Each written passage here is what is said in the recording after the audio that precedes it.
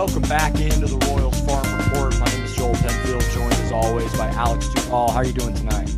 Joel, I am fantastic. My wife and I are kind of counting down the days now, waiting the birth of our first kid. We're having a son, so getting really close to being parents, and as excited we are, getting a little nervous, getting a little anxious, but excited to meet the little guys. So I'm trying to watch as much baseball as I can while we're just kind of laying around waiting for this little guy to come out so I can take a few weeks off here as we get going. But getting excited, getting a little nervous, but it's kind of a waiting game at this point. Yeah, but I remember that feeling. Congratulations. So I got a 10-month-old myself. So yeah, it's definitely an exciting time, nerve-wracking time, especially when you're down to kind of like DEFCON 5 and you don't know when or what's going to happen. I remember that feeling. So, but no, it's going to be good. I'm super happy for you guys. And obviously while you're gone, we'll still keep the site up and running, also record some stuff. So there'll still be content out there. Alex just will not be a part of it for a little bit, but we'll still be providing that for you. But another good week with a lot to talk about, a lot of really good performances, especially out of the Quad Cities guys this week. This was a ton of fun. And for a guy like Sully Matias, who, has obviously kind of had his ups and downs with either injuries, performance, whatever. This little heater that he's on right now has been really impressive to watch. Yeah, dude, he's so much fun. I mean, he hit 2 balls this week. One of them straightaway center field over the batter's eye into the river at Quad Cities. And then today he just goes oppo taco into the river out in deep right field. And it's like, man, how do you do that as a human being? And I said something to the effect that I'd never seen anybody go over dead center to the river. And the photographer for the River Band, it's Josh Franzen, who's out there, he's out there all the time, said he's never seen it either. So, I mean, kid's just a special talent, and he plays the game with so much joy and so much passion and energy that it's hard not to root. It's impossible not to root for him.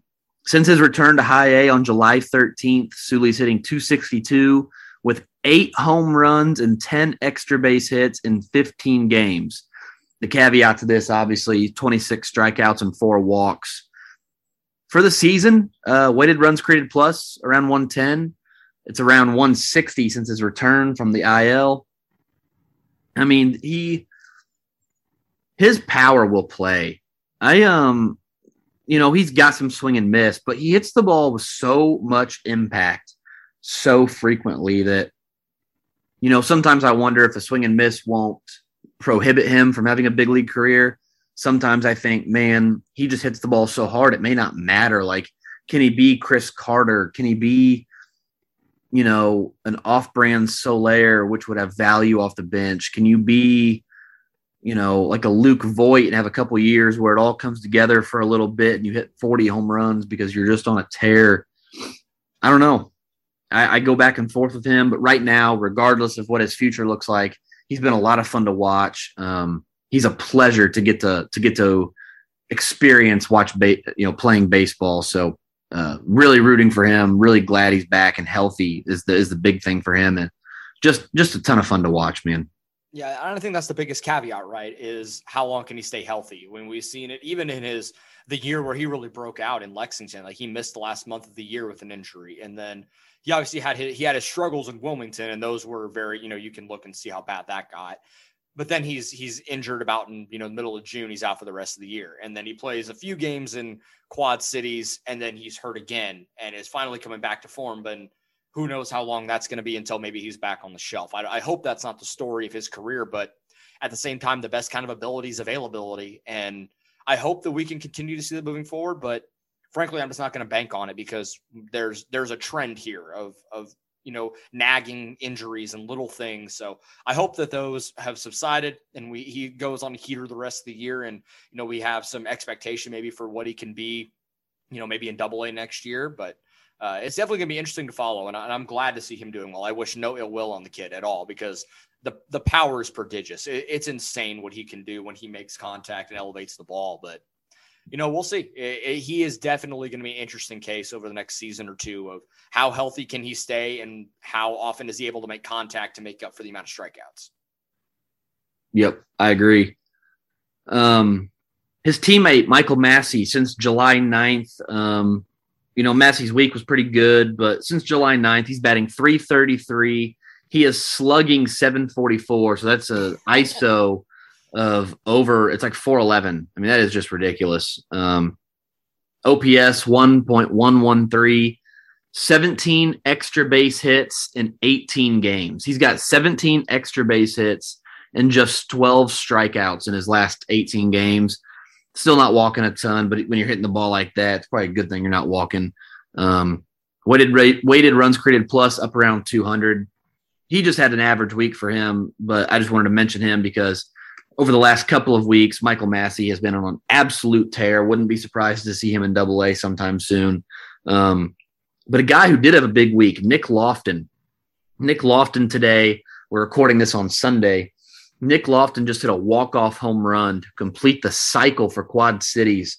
He goes 5 for 6 with a single, a pair of doubles, a triple, and a walk-off home run.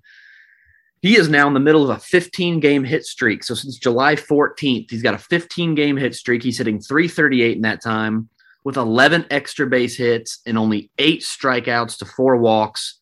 A weighted runs created plus over 120. His weighted runs created plus for the season is now right around 105. So Nick Lofton, first-round pick last year, I know he got off to a slower start and really didn't really heat up until like June. So he got off to an extended slow start of sorts. But I really felt like the contact suggested he should be doing better. I felt like he was not getting unlucky, just not optimizing the way he was approaching his at-bats, not lifting the ball very often. He was never striking out at all, really. He hasn't struck out much all year. Hasn't walked a lot either, but he's playing really good defense. He's played shortstop, second base, and third base for Quad Cities all here recently. I don't know that I expect him to get at bats at Double-A this year, but I think it would be beneficial to all parties if he got to see some Double-A pitching this year, even if it was just for the last month or so. Let him get that experience so that way when he starts next year, he'll be 23 years old, starting at Double-A.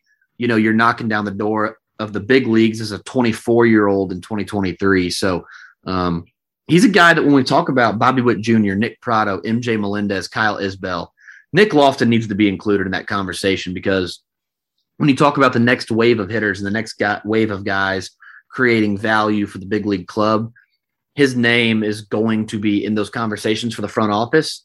His name's going to be in those conversations amongst the players and pretty soon amongst, I think, the general population because Nick Lofton's a really good player and he had a really, really good week down there in High A. Yeah, it's nice to see it all come together for him. I mean, the kid's really talented, and like you said, the results maybe didn't necessarily meet up with the process, if you know what I'm saying. Like you said, he was hitting the ball well. Like some of the batted ball data came back and like, maybe he's getting a little unlucky. Like, what's going on here? Seems like everything's starting to even out a little bit, and some of those balls are starting to reach the gap or get over the fence like they did tonight in the 9th inning for him. It's nice to see him hit for a little more power. I think that's hopefully coming for him here soon. And I know I love guys like Nick Lofton. Like we talked, you said it in the past, and I kind of agree with you. Like the Whit Merrifield comp initially, I didn't know how I feel about it. He's kind of a Whit Merrifield type guy. I don't know if he's a 2-time All-Star like Whit Merrifield, but I don't know if that's a ceiling that, he can reach, but a guy that you can put anywhere on the diamond, you can put him at the top of the order. He's going to get at least a couple of knocks and a bag or something like that and play solid defense. And I love guys like that because those are the types that like really have to grind to get to the big leagues. Even though the talent is obviously really good for Nick Lofton, it's a very throwback style of baseball that it just isn't seen a lot nowadays, with just the way the game is trending. So for a guy like Nick Lofton to have the success he's having right now, and a guy that I think has a big league profile as a super utility type or utility infielder type off the bench for the big league clubs moving forward, it's really nice to see. Yeah, he plays like offensively. He's nothing like Ben Zobrist, but I think he'll be so good in so many places on defense with also really good offensive output that I think in terms of value and in terms of like a spot on the roster, I really think he'll be comparable to Ben Zobrist. Again, not the same amount of value, But in terms of where his value comes from and how he accrues value for a baseball team, I think he'll go about it very similarly as Zobrist. Again, I don't expect Lofton to, post 6 and 7 WAR seasons because he's not that good. I'm just saying in terms of how he gets to that value, very Zobrist-ish.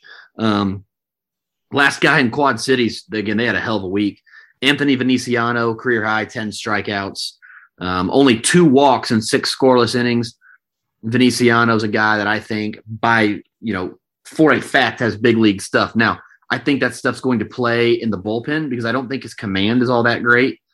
The control is fine. Like, I think he controls the ball well enough. And by the way, when we talk about control over command, I mean, I don't think he'll walk a ton of guys in the big leagues. Like Jake Brentz today had no clue where some of his stuff was going. And it was very clear. Like even the home plate umpire, I think, got skittish. Like that is no control. Control is something Veniciano does. I don't think he's going to walk a ton of dudes at the big league level. I just don't think he's going to be able to pinpoint his fastball in the corners and wherever he wants it all the time. So that to me is going to push him into a big league bullpen, but I think he's going to be really good there. His slider shows wipeout stuff at times. I don't think he controls it well enough to consider it like a 50 grade pitch even at this time. But the shape of the pitch, I think, is worth a 40. And his changeup's really good. It's going to help him neutralize righties, and his fastball bumps 98. So, again, you talk about like a Jake Brentz type out of the bullpen. I think you've got something with Anthony Veniciano. Really good start for him this week. Yeah, for sure. To see him, like, I agree with you. I think he's probably a reliever long term, but that's a really good reliever. I mean, and that's nothing to sneeze at. And when we talk about, guys that start at the big league level, or, that are starting in the minors and like moving to the bullpen, it's not a bad thing.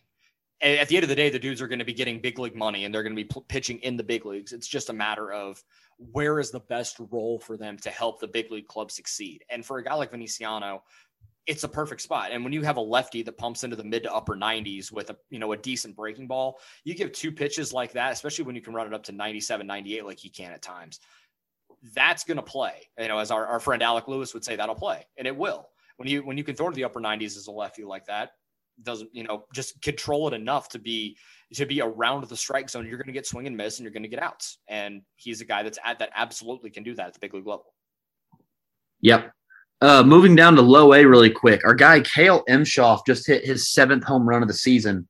It's funny. Right before we started recording, we decided we'd skip low A for a minute and come back just in case Emshoff did anything in his final at bat, and he did. He hit a ball clear out of the stadium down there in Charleston. Just talk about prodigious power. He ain't got Sully Matias type of pop, but when he gets a hold of one on his pull side, holy smokes, that dude can absolutely punish baseballs. So since July 22nd, Emshoff's played in 8 games. He has 5 extra base hits and only 7 Ks in those 8 games. He does only have 1 walk, and he's batting 400 or over 400. He's batting like 412 now. Weighted runs created plus over 170. Like, Kale Emshoff has the impact ability to be a really good big league catcher. We just got to work on the approach. And it's one thing that, like, when we talk about teaching guys to walk, I feel like a lot of fans, like, misinterpret what we mean by teaching guys how to take a walk. Learning how to take a walk is not trying to get to first base. Learning to take a walk is understanding I'm a 23-year-old bopper in low A. These guys are horrified of me because they know I can put a ball out of the stadium at any time. They're not going to try to throw me pitches down the middle of the plate. They're going to try to work the edges, work the corners, and try to avoid me. Therefore, I can be a little more selective because these pitches aren't going to be strikes all the time. Like, guys are going to throw me pitches out of the zone because they're afraid of what I'm going to be able to do. And I think we see that with Bobby Witt Jr. sometimes. It's like, man, you are so destructive at the plate. Let guys walk you sometimes because they're going to try. Like, we don't have to hit everything that they throw at the plate. So it's something to watch with Emshoff. The power will play. He's very good defensively behind the plate. I just wonder about the swing and miss sometimes, but at the moment, he's having a really good week and a half here for Columbia. Like I said, he's hitting over 410, 5 extra base hits in 8 games, just 7 strikeouts, weighted runs created plus over 170. Really, really good week for Emshoff down there in Columbia. Yeah, the strikeout number was really encouraging to me. You know, he's a guy that's striking out. He's nearly 30% of the time, if not more, on the season. Obviously, the power has come a little bit for him, and when he hits the ball, he hits it with some authority. But even then, to be a 23-year-old in high A or low, not even high A, low A, that's just too many strikeouts. You know, and swing and miss. You know, at a certain point, especially when he's really good defensively, he's really solid behind the plate. You take some of those swing and miss like you do with like a Mike Zunino, or pick your catcher that's, you know, hits a $180, but, you know, can go bridge on you at any time and is solid behind the plate. Like it just kind of comes with the territory. Like I'm cool with whatever you give me offensively if you're that good behind the plate. So, you know, I'm curious to see him move up and see what he does and see how he does. Cause I think he does have a big league profile as like a third catcher or even a backup, you know, in certain spots. So he'll be an interesting guy to follow moving forward. I'm still pretty high on him compared to, I think some other people, but to see the strikeout numbers come down a little bit this week is really impressive. And I just saw the video of the home run. Yeah, he pissed on that ball. Like it was when he gets one, and even his power the opposite way is impressive too. Like it doesn't even seem like it doesn't take much for him to get to his power there. He's kind of flips his hands and the ball just flies. So if he can work on that swing and miss and be a little more selective, then we're going to be cooking with fire here with him. Yeah, his catching counterpart at Double-A, MJ Melendez, has had himself a nice couple weeks ever since the Bash brothers, Witt and Prado, got promoted. MJ Melendez, since July 20th, he's hitting .333 with 6 home runs and 10 extra base hits in 12 games. Only 11 strikeouts in those 12 games. What's maybe more impressive, 9 walks. Melendez was walking a fair bit. Like it wasn't like he wasn't walking like Emshoff, but he wasn't walking a ton either. 9 walks in 12 games is a pretty good number for him. Weighted runs created plus well over 200. I think what's nice for him is that he lost. Well, I say that he was protecting Prado. I forgot about that. So MJ Melendez goes from hitting 4th, where he's backing up Witt and Prado in the lineup, to now he has Vinny Pasquantino hitting behind him. And I think he's getting, you know, more pitches to hit for impact, but also like you don't lose any punch if you're the Naturals, you know, in terms of getting Pasquantino in there. So good for Melendez. I do think we're seeing a situation where potentially he could get promoted by the time you guys are listening to this. I don't know that for sure. I really don't. I'm just speculating based on like travel. So Northwest Arkansas is at home right now. Omaha's on the road, but they're coming back. So it would make sense for him to be able to go from Northwest Arkansas, drive straight up to Omaha and join the team. I don't think that actually happens, but it could. I think it's like, you know, there's an opportunity there is what I'm saying. So we'll see. I'm not entirely sure if that's going to be a thing or not anytime soon, because like I said, they've got to create an opportunity for him. I don't know where the opportunity comes from. The travel schedules line up. They won't line up again for a while. We'll see. Speaking of Omaha, Kyle Isbell on a freaking tear for the last month. Since June 29th, Kyle Isbell is hitting .289 with a .404 on base, a .500 slug, a .904 OPS, a .211 ISO, a .139 weighted runs created plus, and 18 walks to just 19 strikeouts in over a month. I forgot to see how many games that is. Maybe I still have it pulled up. No, I don't. Hang on just a second, because he's got, like I said, over a month now, and Kyle Isbell's only struck out 19 times. So since June 29th, Kyle Isbell has played. He didn't play today. He got pulled from the lineup yesterday, so I'm hoping he's okay.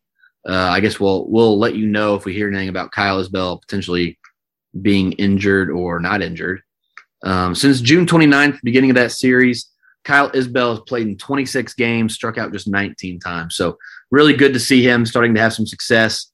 Got off to a slow start in Omaha. Slow start no more. He is absolutely bopping balls there for the AAA lineup. Good to see, because I know fans were like clamoring for Edward Olivares, and rightfully so. Olivares had a great year in Omaha. Comes up today, hits a home run into the second deck in Toronto. Don't understand why that kid wouldn't get a chance. Glad to see him getting it. But Kyle Isbell's coming with him soon. And I think when Kyle Isbell makes his return to the big league lineup, fans are going to remember why he's a top 10 prospect in this. He's a unanimous top 10 prospect in this system. Yeah, and to go back to Melendez really quick, this week he took the lead for all of minor league baseball in home runs with now 25. And I don't want people to lose sight of that because, again, when you look at how bad 2019 was to where we are now, we talked about Prado, we talked about Melendez ad nauseum, but it's still incredible. It's still amazing what he is doing, and to still do it with this amount of consistency, not having Bobby Witt Jr. or Nick Prado in that lineup with him to protect him at all, he's still mashing the ball. And obviously Vinny has come up and done a great job, mashed a 430-foot bomb the other night. I had to get my Vinny thing in here because he's our guy.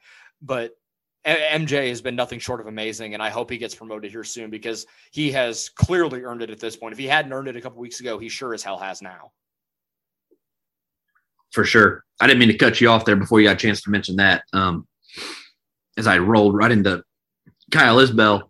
Last guy we're going to talk about, Dylan Coleman.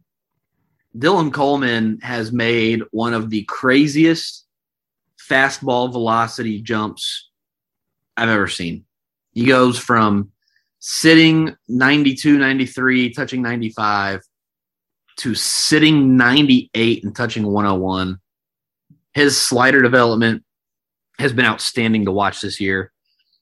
His last few outings, 6 innings pitched, 13 strikeouts, 5 walks, 2 runs. Absolutely phenomenal. He has now struck out 6 of the last 7 batters he's faced. He's going to be in a big league bullpen in September, and I cannot wait. I cannot wait to see how his fastball plays against these big league hitters because he is blowing away minor league hitters. Really excited for him. Really happy because Dylan Coleman, we're trying to get him on the podcast. His schedule is not lined up, and that's mostly our fault for not being able to work around him just yet. But we're trying to get Dylan Coleman on the show. So hopefully we can schedule it so we can, accommodate Dylan's schedule here soon. Anyway, the work he's put in, he had a minor injury in San Diego that he tried to pitch through. It wrecked some of his mechanics and some of the way he went about his business. And then he never could get back to those mechanics. And he has had to put in a ton of work to get back to what makes him a good pitcher. And now we're seeing him reap the benefits of all that work. Really happy for Dylan Coleman. We are going to see, I would almost bet you $100 we'll see him in the big leagues in September. I am really, really sure of that. And there's no reason to not have him in the big league bullpen at a certain point. Like with that kind of stuff, with a wipeout breaking ball, you're throwing in the upper 90s, you're just striking out the world. He's been too good for AAA at this point. He was too good for AA really quickly, and then very quickly in the same fashion, too good for AAA. Call the dude up, give him some innings. Like, cool, Ervin Santana, great. Bye. Let's get Dylan Coleman in there. Something, man. Like, I need some sort of hope for the rest of the season, and give me some sort of hope for the rest of the bullpen, moving forward here. And just something for next season, because I think Dylan Coleman's going to be a huge piece in the back end for many years to come. And this could be a false equivalency, but I'm going to at least try and spark something here. That Dylan Coleman was the player to be named later in the Trevor Rosenthal trade. That was a great pickup by the Royals player development and by Dayton Moore to find a guy that you could bring in that fashion. That should give Royals fans some hope that when the Danny Duffy return comes back, that they're going to get a guy that they believe in and that they know is going to be able to produce for a player to be named later. They might, and the Dodgers system's loaded down with dudes that has been forever. So they're going to, even if they get a guy that's, toward the bottom of the top 30, there's a pretty good chance he's still a stud. So you need to give the Royals some credit. They're Dayton Moore and the PD and JJ Piccolo for finding a guy and identifying somebody in Dylan Coleman that they're probably going to be able to do the same thing on the Danny Duffy trade. Yeah, I was looking because one thing I think is interesting about a player to be named later in this kind of situation is that I think it's possible that it's a player they drafted this year, the Dodgers did. So if you don't know, you cannot trade a player that you drafted in the same year. So the Royals can't now turn around and trade Frank Mazzucato, right? So I was looking at the Dodgers draft class and I was thinking, man, who could the Dodgers have drafted that the Royals might be interested in enough to make this a player to be named later trade instead of trading for someone who is like already in the system that they could just announce and bring in.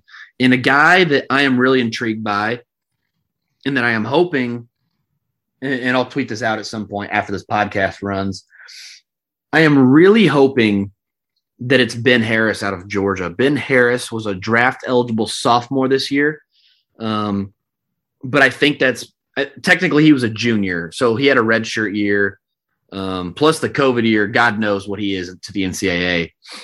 But anyway, it's his third year. He's 21-year-old out of Georgia, the University of Georgia. He is purely a reliever, but this year for Georgia, pitching in the SEC, he made how many appearances? He made 20 appearances. He threw 38 innings and struck out 66 batters, ERA of 2.3, strikeouts per 9 of 15.36. Kid's got some really sick stuff. If that was Ben Harris, I think that would be a great get, even if he's like a Christian Chamberlain type where he's probably a reliever only. That'd be fantastic for like a month of Duffy, because Duffy's still on the IL. I also want to go back to, we had Grant Gambrell in our top 50 preseason, in our top 45 even. Grant Gambrell, really good fastball curveball combo. Grant Gambrell was one of the players to be named later in the Andrew Benintendi trade. Just because it's a player to be named later doesn't inherently imply that they're bad. Like, let's say the Dodgers offered up, before they traded Josiah Gray and Keibert Ruiz, let's say they offered you both of them. They said you could have either Josiah Gray or Keibert Ruiz, one of our top two prospects for Duffy. And the Royals said, can we think about it? And they're like, sure, yeah, take a couple months. Think about it. We don't care. And one of those guys wound up being the player to be named later. Like, just because the Royals get a couple months to scout the player to be named later does not imply that the player to be named later is bad. Like, I don't understand why fans see the PT, BNL and go, oh, we didn't even get anything for him. It's like, well, yeah, it's like, but it's like if I give you $5 now and $5 tomorrow, you're still getting $5. It's just you're going to wait on it a little bit. So I don't know, man. It's just people need to relax a little bit. Like you said, the scouting staff has done a great job. They'll probably go get somebody who's going to be a great addition to the system. But you're trading it for a month of Duffy. Like, you shouldn't have expected a ton in return in the first place. Yeah, exactly. If Duffy wasn't on the IL and was still pitching, I don't think it's a player to be named later situation. And also I think the fact that the Royals also sent money to the Dodgers to help offset some of Duffy's contract is going to sweeten the pot a little bit on that, the pool of players that the Royals had to choose from.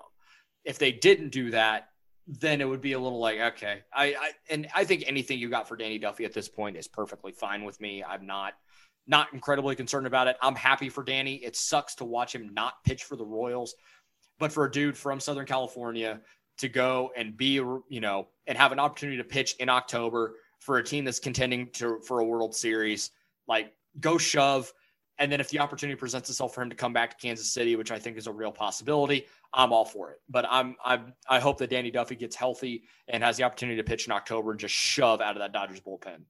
Well, and even like as a Royals fan, like, I know we get, we're a little suspect of ownership, and as you should be. But let's say that the Royals didn't send any money, because they still owe them over $5 million this year. They get back a low A arm and $5 million.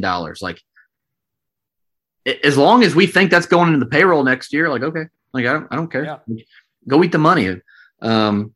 Anyway, one guy that we did get, one name that we know the Royals acquired is they got Casey Kalich, a right-handed reliever from the Atlanta Braves organization for Jorge Soler. He made his debut today for Quad Cities. He struck out one batter, walked a couple, gave up a run in one inning. He is the kind of lottery ticket that you look for when you're trading a bad baseball player. So, big fastball, his breaking ball has really, really good flashes of potential. It's just not very consistent. 23-year-old reliever in high A. So, as many arms as you can add to the system. If he turns into the next Dylan Coleman, we're going to look back at this and go, holy crap, the Royals stole another one from somebody.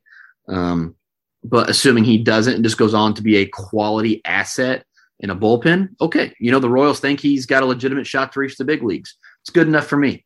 Any kind of big league value you could get for the last 2 months of Jorge Soler this year was a win. So it sucks that Soler couldn't have had a really good year and, gone out there and got him a top 10 arm in somebody's system. But you'll take a guy like Kalich with a big fastball and a breaking ball that flashes plus at times, and, we'll go from there. Yeah, you said it. The fact the Royals were able to get anything of any sort of value for how awful Jorge Soler was really until the last week or so is a miracle in and of itself. And so anybody they were able to get, perfectly fine with it. It's an addition to the system. It's a guy that the Royals obviously feel decent about. And so you go from there. And of course, Jorge Soler goes out, makes his debut with the Braves on Saturday night, goes 3 for 4 and makes a leaping play in right field. So, because of course he does, right? Yeah. Happy for Jorge, by the way, who by all accounts is a great dude. So I'm happy for him and Duffy to get to go have an opportunity to chase down a playoff run. So I know the Dodgers are obviously going to make the playoffs. And one thing with Duffy that I think is underrated is that he only got to pitch 10 innings total across 2 playoff stints for the Royals. I think part of this is Dayton Moore hopefully convincing Duffy, like, dude, it sucks that you were hurt and had all these other, things going on. Go play some playoff baseball. Go pitch in the playoffs for the Dodgers. Like, you didn't get to have that experience for us. Go chase it, Go home, enjoy some winning. And then for Soler, like, go be a part of something that's bigger than what we're going to do. The Braves may or may not make the playoffs at this point, but go try. Go be on a competitive team. Both of them great human beings. I mean, just really happy that they're going to have that opportunity. So, yeah, that's, not a whole lot of action for the Royals at the trade deadline. We got another segment coming up on the other side of this break. We're going to take a quick ad break right here, and we will be right back. Alex and I are now joined by MJ Melendez, your current minor league leader in home runs across all levels. We recently had him number 2 in our prospect rankings, and he's a new member, I believe, the Baseball America Top 100. So hit a Top 100 list here. MJ, how's it going, man? Thanks for joining us. Hey, guys. Thank you for having me. I'm doing great. I'm having a blast playing the game I love, and glad to be on this podcast with you guys. We appreciate you joining us, man. MJ, when the Royals drafted you in 2017, I spoke with your father. He came on and did a little interview with us, and it was pretty easy to see, for me anyway. It was pretty easy to see why the Royals fell in love with you and your family. I mean, I think it speaks to the culture they try to build of drafting and developing good people as well as good baseball players. Your dad was your coach growing up. I know he coaches for FIU as well, but he coached you growing up some. Is that correct? Yes, sir. 100% correct. So, I mean, talk about like some of the baseball, like growing up and the way that you learned to play the game. I mean, having a dad who coaches college baseball is pretty handy. Oh, 100%. Being able to grow up around the game and, of course, be around my dad and him teach me all the ins and outs of baseball. Of course, the physical side of it, but the mental side of it was just a huge advantage for me growing up. I feel like it really helped me learning the game, being a catcher, being a leader, learning how to call pitches. There was a lot that kind of went into it, and being around his players as well. It was I was able to go to the practices at a young age and practice and just be around the guys and kind of learn really what made them good ball players and how to eventually be at the same level, if not better, and just kind of start that maturing process a little bit earlier. Speaking of coaches and people you can look up to that you've been around, last off season, or maybe it was 2 off seasons ago, I can't remember now, you did a little workout with Salvador Perez down there in Florida. One thing I noticed with you, MJ, is we've talked about it before, but I've always been impressed with you defensively. The way that you're able to move behind the plate, your arm obviously has been a real weapon for you. But this year, I noticed, and I went and looked. So it looked to me like the way that you receive pitches, maybe not like drastically as altered, but just looked really refined. Like it looks to me like it's something you've clearly been working on. And I went over to Baseball Prospectus, and they've got you as a well above average framer now in there. And I'm not a huge fan of framing analytics, but it just kind of seemed to back the point that it's something you've been working at. How do you take the idea of framing a pitch? Because like the whole idea of framing is taking a pitch that is not a strike and tricking the umpire into thinking that it is a strike. So what kind of work have you done? Again, I know you're working out with Salvi and putting in all kinds of other work, but how does as a craft, like how much work does that take? Of course. No, it definitely is something that takes a lot of work. It's something that I definitely now am priding myself in. And of course, growing up, I always wanted to be a great receiver. And I think it was just kind of working more and more. Obviously, I'm catching better arms each and every year. And guys with some filthy movement, when it comes to those sliders or sinkers, or guys just with like good vert. And I know that it's important for me because I want the pitchers to have full confidence in me behind the plate and know that I'll be able to get those borderline pitches. Obviously, the less that they have to throw it over the middle of the plate, the better. So if I know I can gain an inch or two off the corner or the bottom of the plate, wherever it is, I want to be the best at that and make sure that I'm helping them out. How awesome is it to be a part of an organization where every day you are playing for the same affiliate that the best catcher in baseball also plays for? Oh, it's a huge honor. It's something I don't take lightly, and I'm a competitor, and I know Salvador is a competitor as well. So it's pretty great. I know that at the end of the day, hopefully we get to play together and just have some healthy competition. I feel like that's the best way to just be winners, to create that winning culture. And obviously I know in 2014, 2015, that was a big presence. There was a lot of guys that were kind of just competing against each other in the best way possible. And that's something that I feel like the organization does a very good job of, and something that I really enjoy. So I remember thinking back, this was specifically to 2019 because we had Corey Nido, the director of communications for the Blue Rocks at the time when you guys were up there. And it felt like every other game he was talking about a throw you'd make a back pick to Nick Prado to throw a guy out or throwing a guy out at second. But it felt like a lot of times you were getting a lot of base runners out back picking to Nick. And I'm sure that there's been a relationship built over the years. You guys played Lexington together and then Wilmington and Northwest Arkansas. You talk about the communication and the relationship it takes to know when you're going to make that throw and just knowing that he's going to be there to make that play. Because, I mean, that is a lost art is not the right word, but it's not something you see or think about, very often, as a casual fan or someone just watching the game from afar. Almost definitely. I feel like me and Nick have some sort of like telepathic communication going on. But I mean, it's just something that since I feel like honestly from day one, from our first days in Arizona back in 2017, that we've just kind of been able to build that and honestly just improve on it each and every year. I think going into this season, a lot of the teams knew, and I just noticed and I talked to Nick about it, and with our coaching staff, of course, I was just like, man, these guys are not really getting very big leads, and you could really tell. And I'm like, all right, well, I guess it's just kind of something that we'll have to hold on to, and then situations that we need it or we see that that back pick is available, and then we can utilize it. But it's something that is a very big part of my game, and it's great to have built that relationship and connection that we're always on the same page. And I'm sure a lot of that connection was built as well, being part of two championship teams early on in your professional career, winning the South Atlantic League in 18 with Lexington, and then winning the Carolina League in 19. Is that something that you and other guys that were part of those clubs, as you continue to move up in the organization, still think about? Or is it one of those that, like, it was great in the moment, but there's obviously more aspirations moving forward?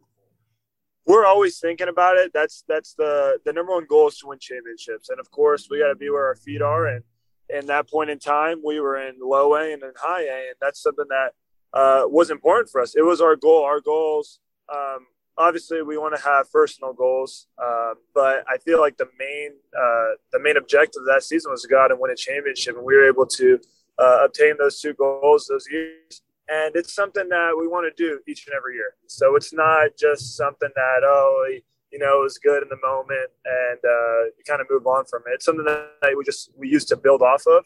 And, of course, the ultimate goal is to win a World Series in the big leagues. And I have full confidence that we will be able to do that. And we have a great group of guys coming up. But just to be able to do that in the minor leagues, not once but 2 years in a row, is something very special. Speaking of chasing a playoff run, you guys are kind of in the middle of a playoff hunt yourselves right now at Double-A. You got a reinforcement now that Jimmy Govern's gone again, but you got a reinforcement up when Nick and Bobby went to Omaha and Vinny Pasquantino. Joel and I were talking earlier about how early on in the season you were the protector. You were batting cleanup behind Prado, behind Witt, kind of acting as their, the pitch selection guard where – guys were going to have to throw them pitches to hit because if they didn't and they walked them and now they got to face you, that's not very good strategy. So now that you're hitting third with Vinny hitting behind you, what's it kind of like to be in the driver's seat with guys protecting you in the lineup? How much easier does that make your job? It definitely changes the game a lot. I really enjoy it. I love having Vinny hit behind me because I know, like you said, I'm going to get those pitches hit because if they pitch around me, he can do some damage, and he's been doing a phenomenal job so far. And the only thing I don't really like is having to be on first base and be scared of 100-mile-an-hour plus ball coming right at my face. I've had a few scares in like the short 2 weeks that he's been here. It's been like, man, 105, 110 coming right at my face, and I got to get out of the way of it. But it's been really fun. He's super fun to watch, and he's a great hitter. Regardless of where you've been in the lineup all year, Joel mentioned leading minor league baseball in home runs.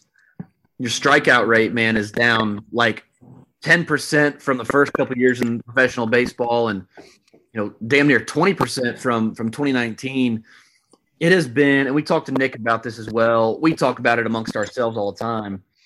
It has truly been a pleasure to watch you guys, all of the work you've put in, pay off in such a big way to get to the success you're having right now. I can't even begin to describe like, A, just being proud of you guys, but B, being happy for you to see it all come to light.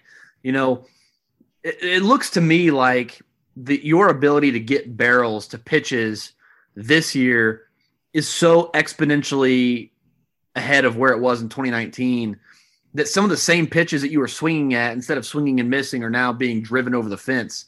You yanked a ball the other day that was just off the plate outside and hit it 350 feet to right field.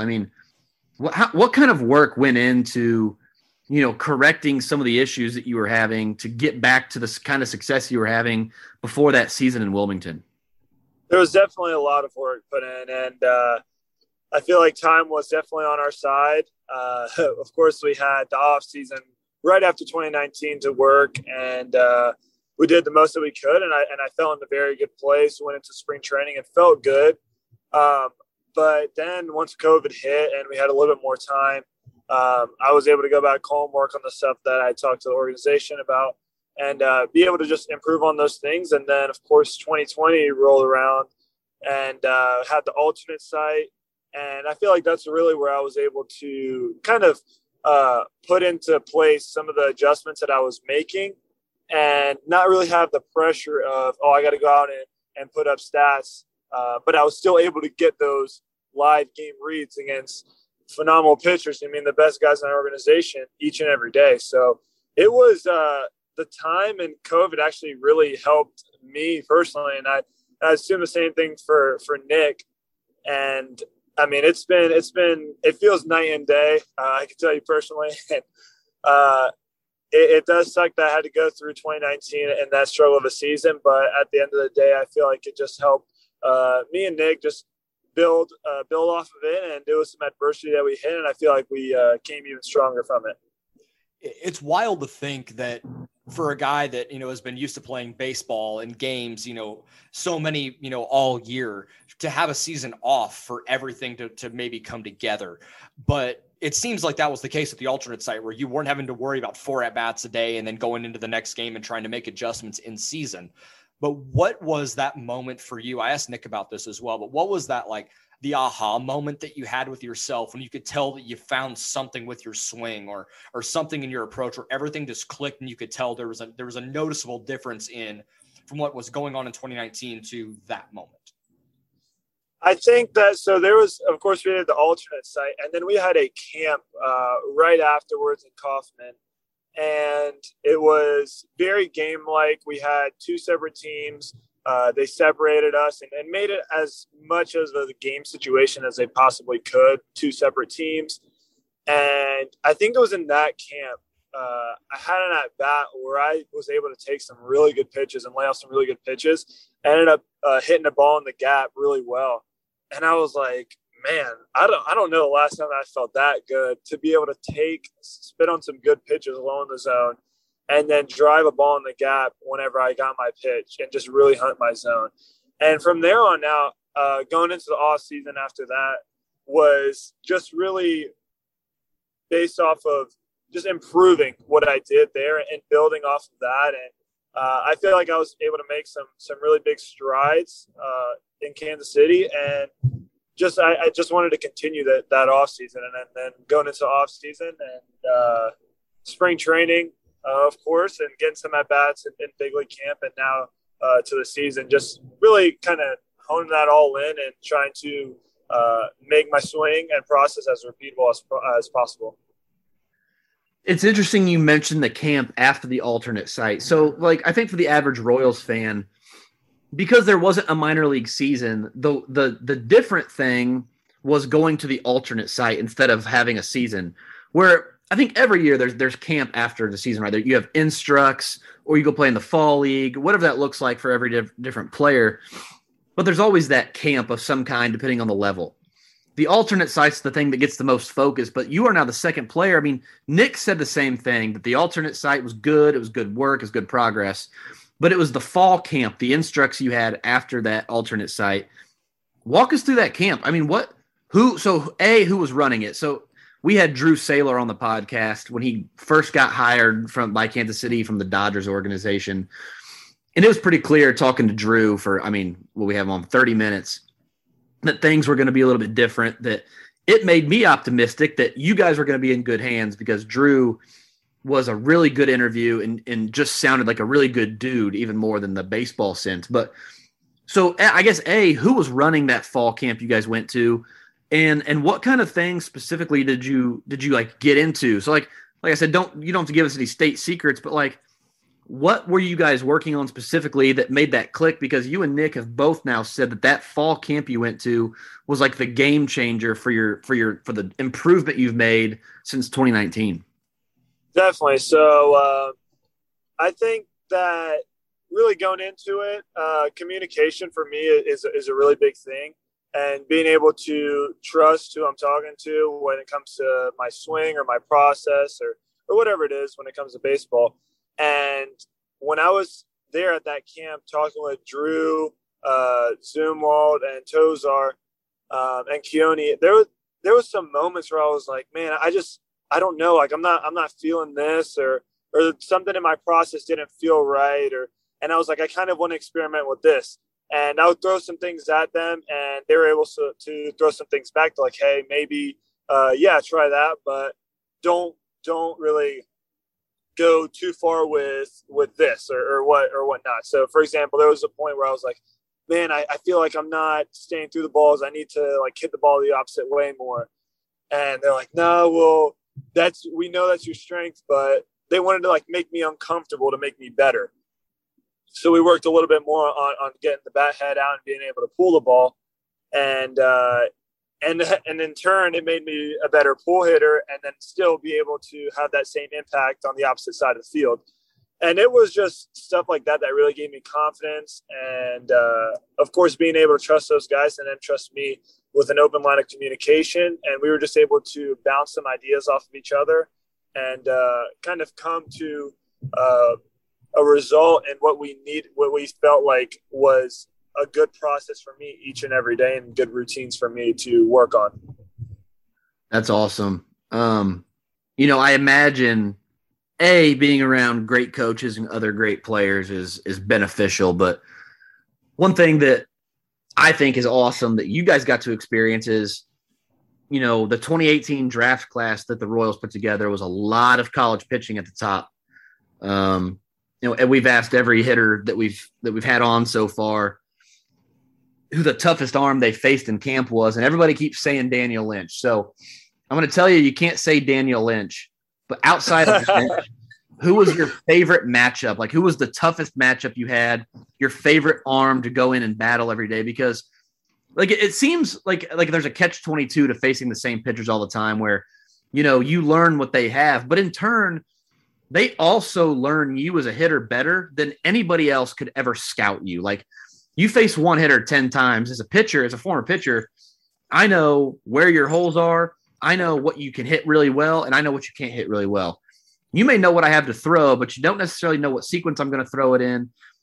And for a fact, I know which holes to exploit, and there may not be anything you can do about it. So which pitcher did you have the most fun battling against? Who gave you the biggest fits at that camp? Because I think there's an underrated learning curve that goes into facing the same arms all the time. Definitely. I'll give you two. I'll give you lefty and a righty. So to kind of get on the table, lefty. I'm sorry, I have to repeat. I had to say Daniel Lynch. Me and him, of course, we have a really good relationship. Being able to catch him is just a blast. Being able to face him, on the other hand, is not as fun. But there was some time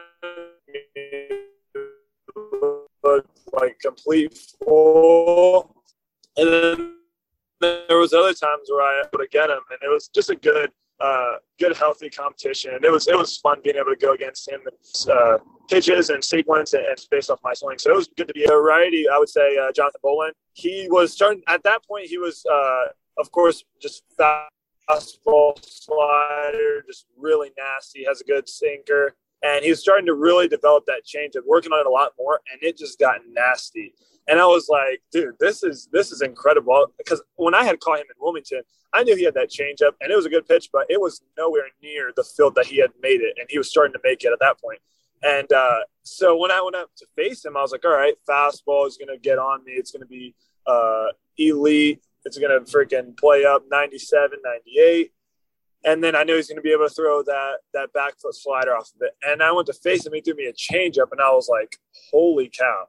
I did not see that coming at all. So that was really good. And I remember talking to him afterwards. I was like, dude, that changeup is disgusting. We need to use that next season or whatever it is that we play again. And so those were two tough ones for me, and I really enjoyed facing them. We were pretty big fans of John Bolin at this site. That dude's pretty gross, and hopefully he can get healthy soon and get back on a mound, because I think he's going to be a big piece of the future, along with, a lot of the guys you're playing with right there in Northwest Arkansas. So I am curious, and I'm trying to phrase this as delicately as I can, but, you and Nick and Bobby were just crushing the Texas League all season long and have been. And Alex and I were really under the assumption that all three of you were going to get the bump at some point soon.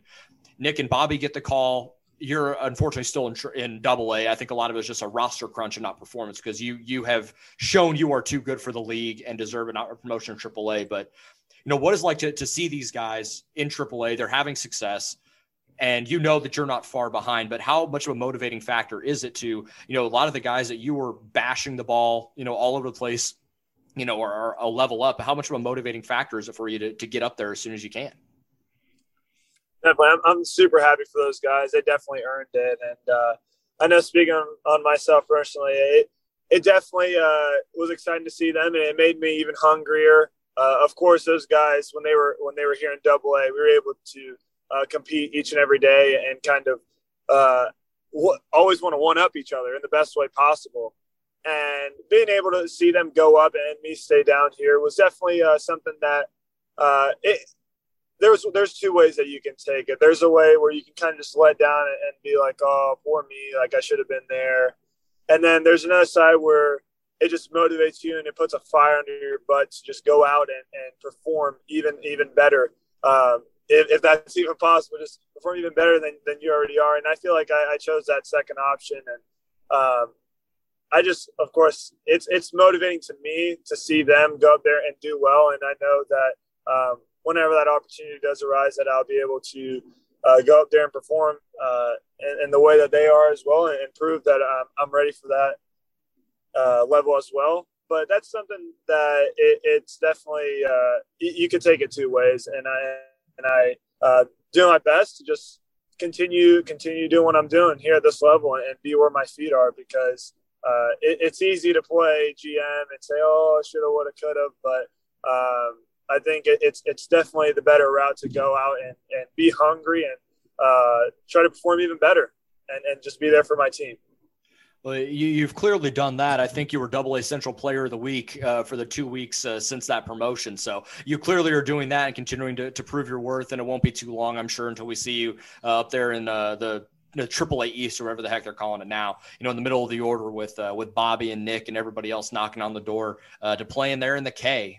MJ, we really appreciate the time. We know you're out with your family tonight, so we appreciate you taking the time on this Sunday. Enjoy the off day tomorrow. Before we get you out of here, we ask this question to everybody that we interview on this podcast. If you could go back, you're live in person at a game, what moment in baseball history do you want to witness?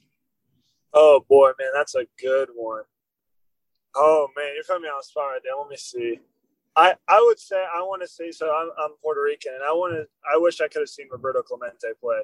And there were some throws that he made from the outfield that were just absolutely, it was unbelievable. So I wish I could go to one of his games. That's something that I wish I could have done. That's a good answer. We haven't had a Clemente answer yet. There's a throw that I've seen overlaid with a throw Jose Guillen made from the corner of right field. Yes, I know exactly which one you're talking about. Were they both made in Seattle? I feel like Guillen was playing at home in Seattle, but I feel like Clemente, the throw he made may have been in the corner there as well. But wherever it is, they both make these throws from the depths of the corner of right field to third base. And it's almost like it looks not natural. It almost looks video edited to the point where I had to watch it twice to make sure I was watching a real video, because they're such incredible throws. But that's a good answer. We haven't had a Clemente one yet. And if there's anybody, and if there's anybody that I want to see have their number retired, like Jackie Robinson, that I think 21 is next in line there. It absolutely should be, at least. No doubt. I agree with you. All right. Well, MJ, enjoy the rest of your evening. Enjoy the off day tomorrow, and best of luck the rest of the season. And we'd love to have you on again soon. Thank you. Thank you guys for having me. It was a pleasure.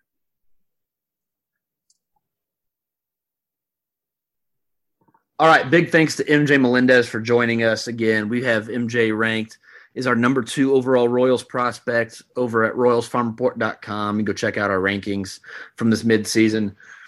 That dude is a pro's pro. And I know, we talk about Bobby Witt Jr. and Patrick Mahomes for having dads who played professionally and what that means to be around. I don't think Mr.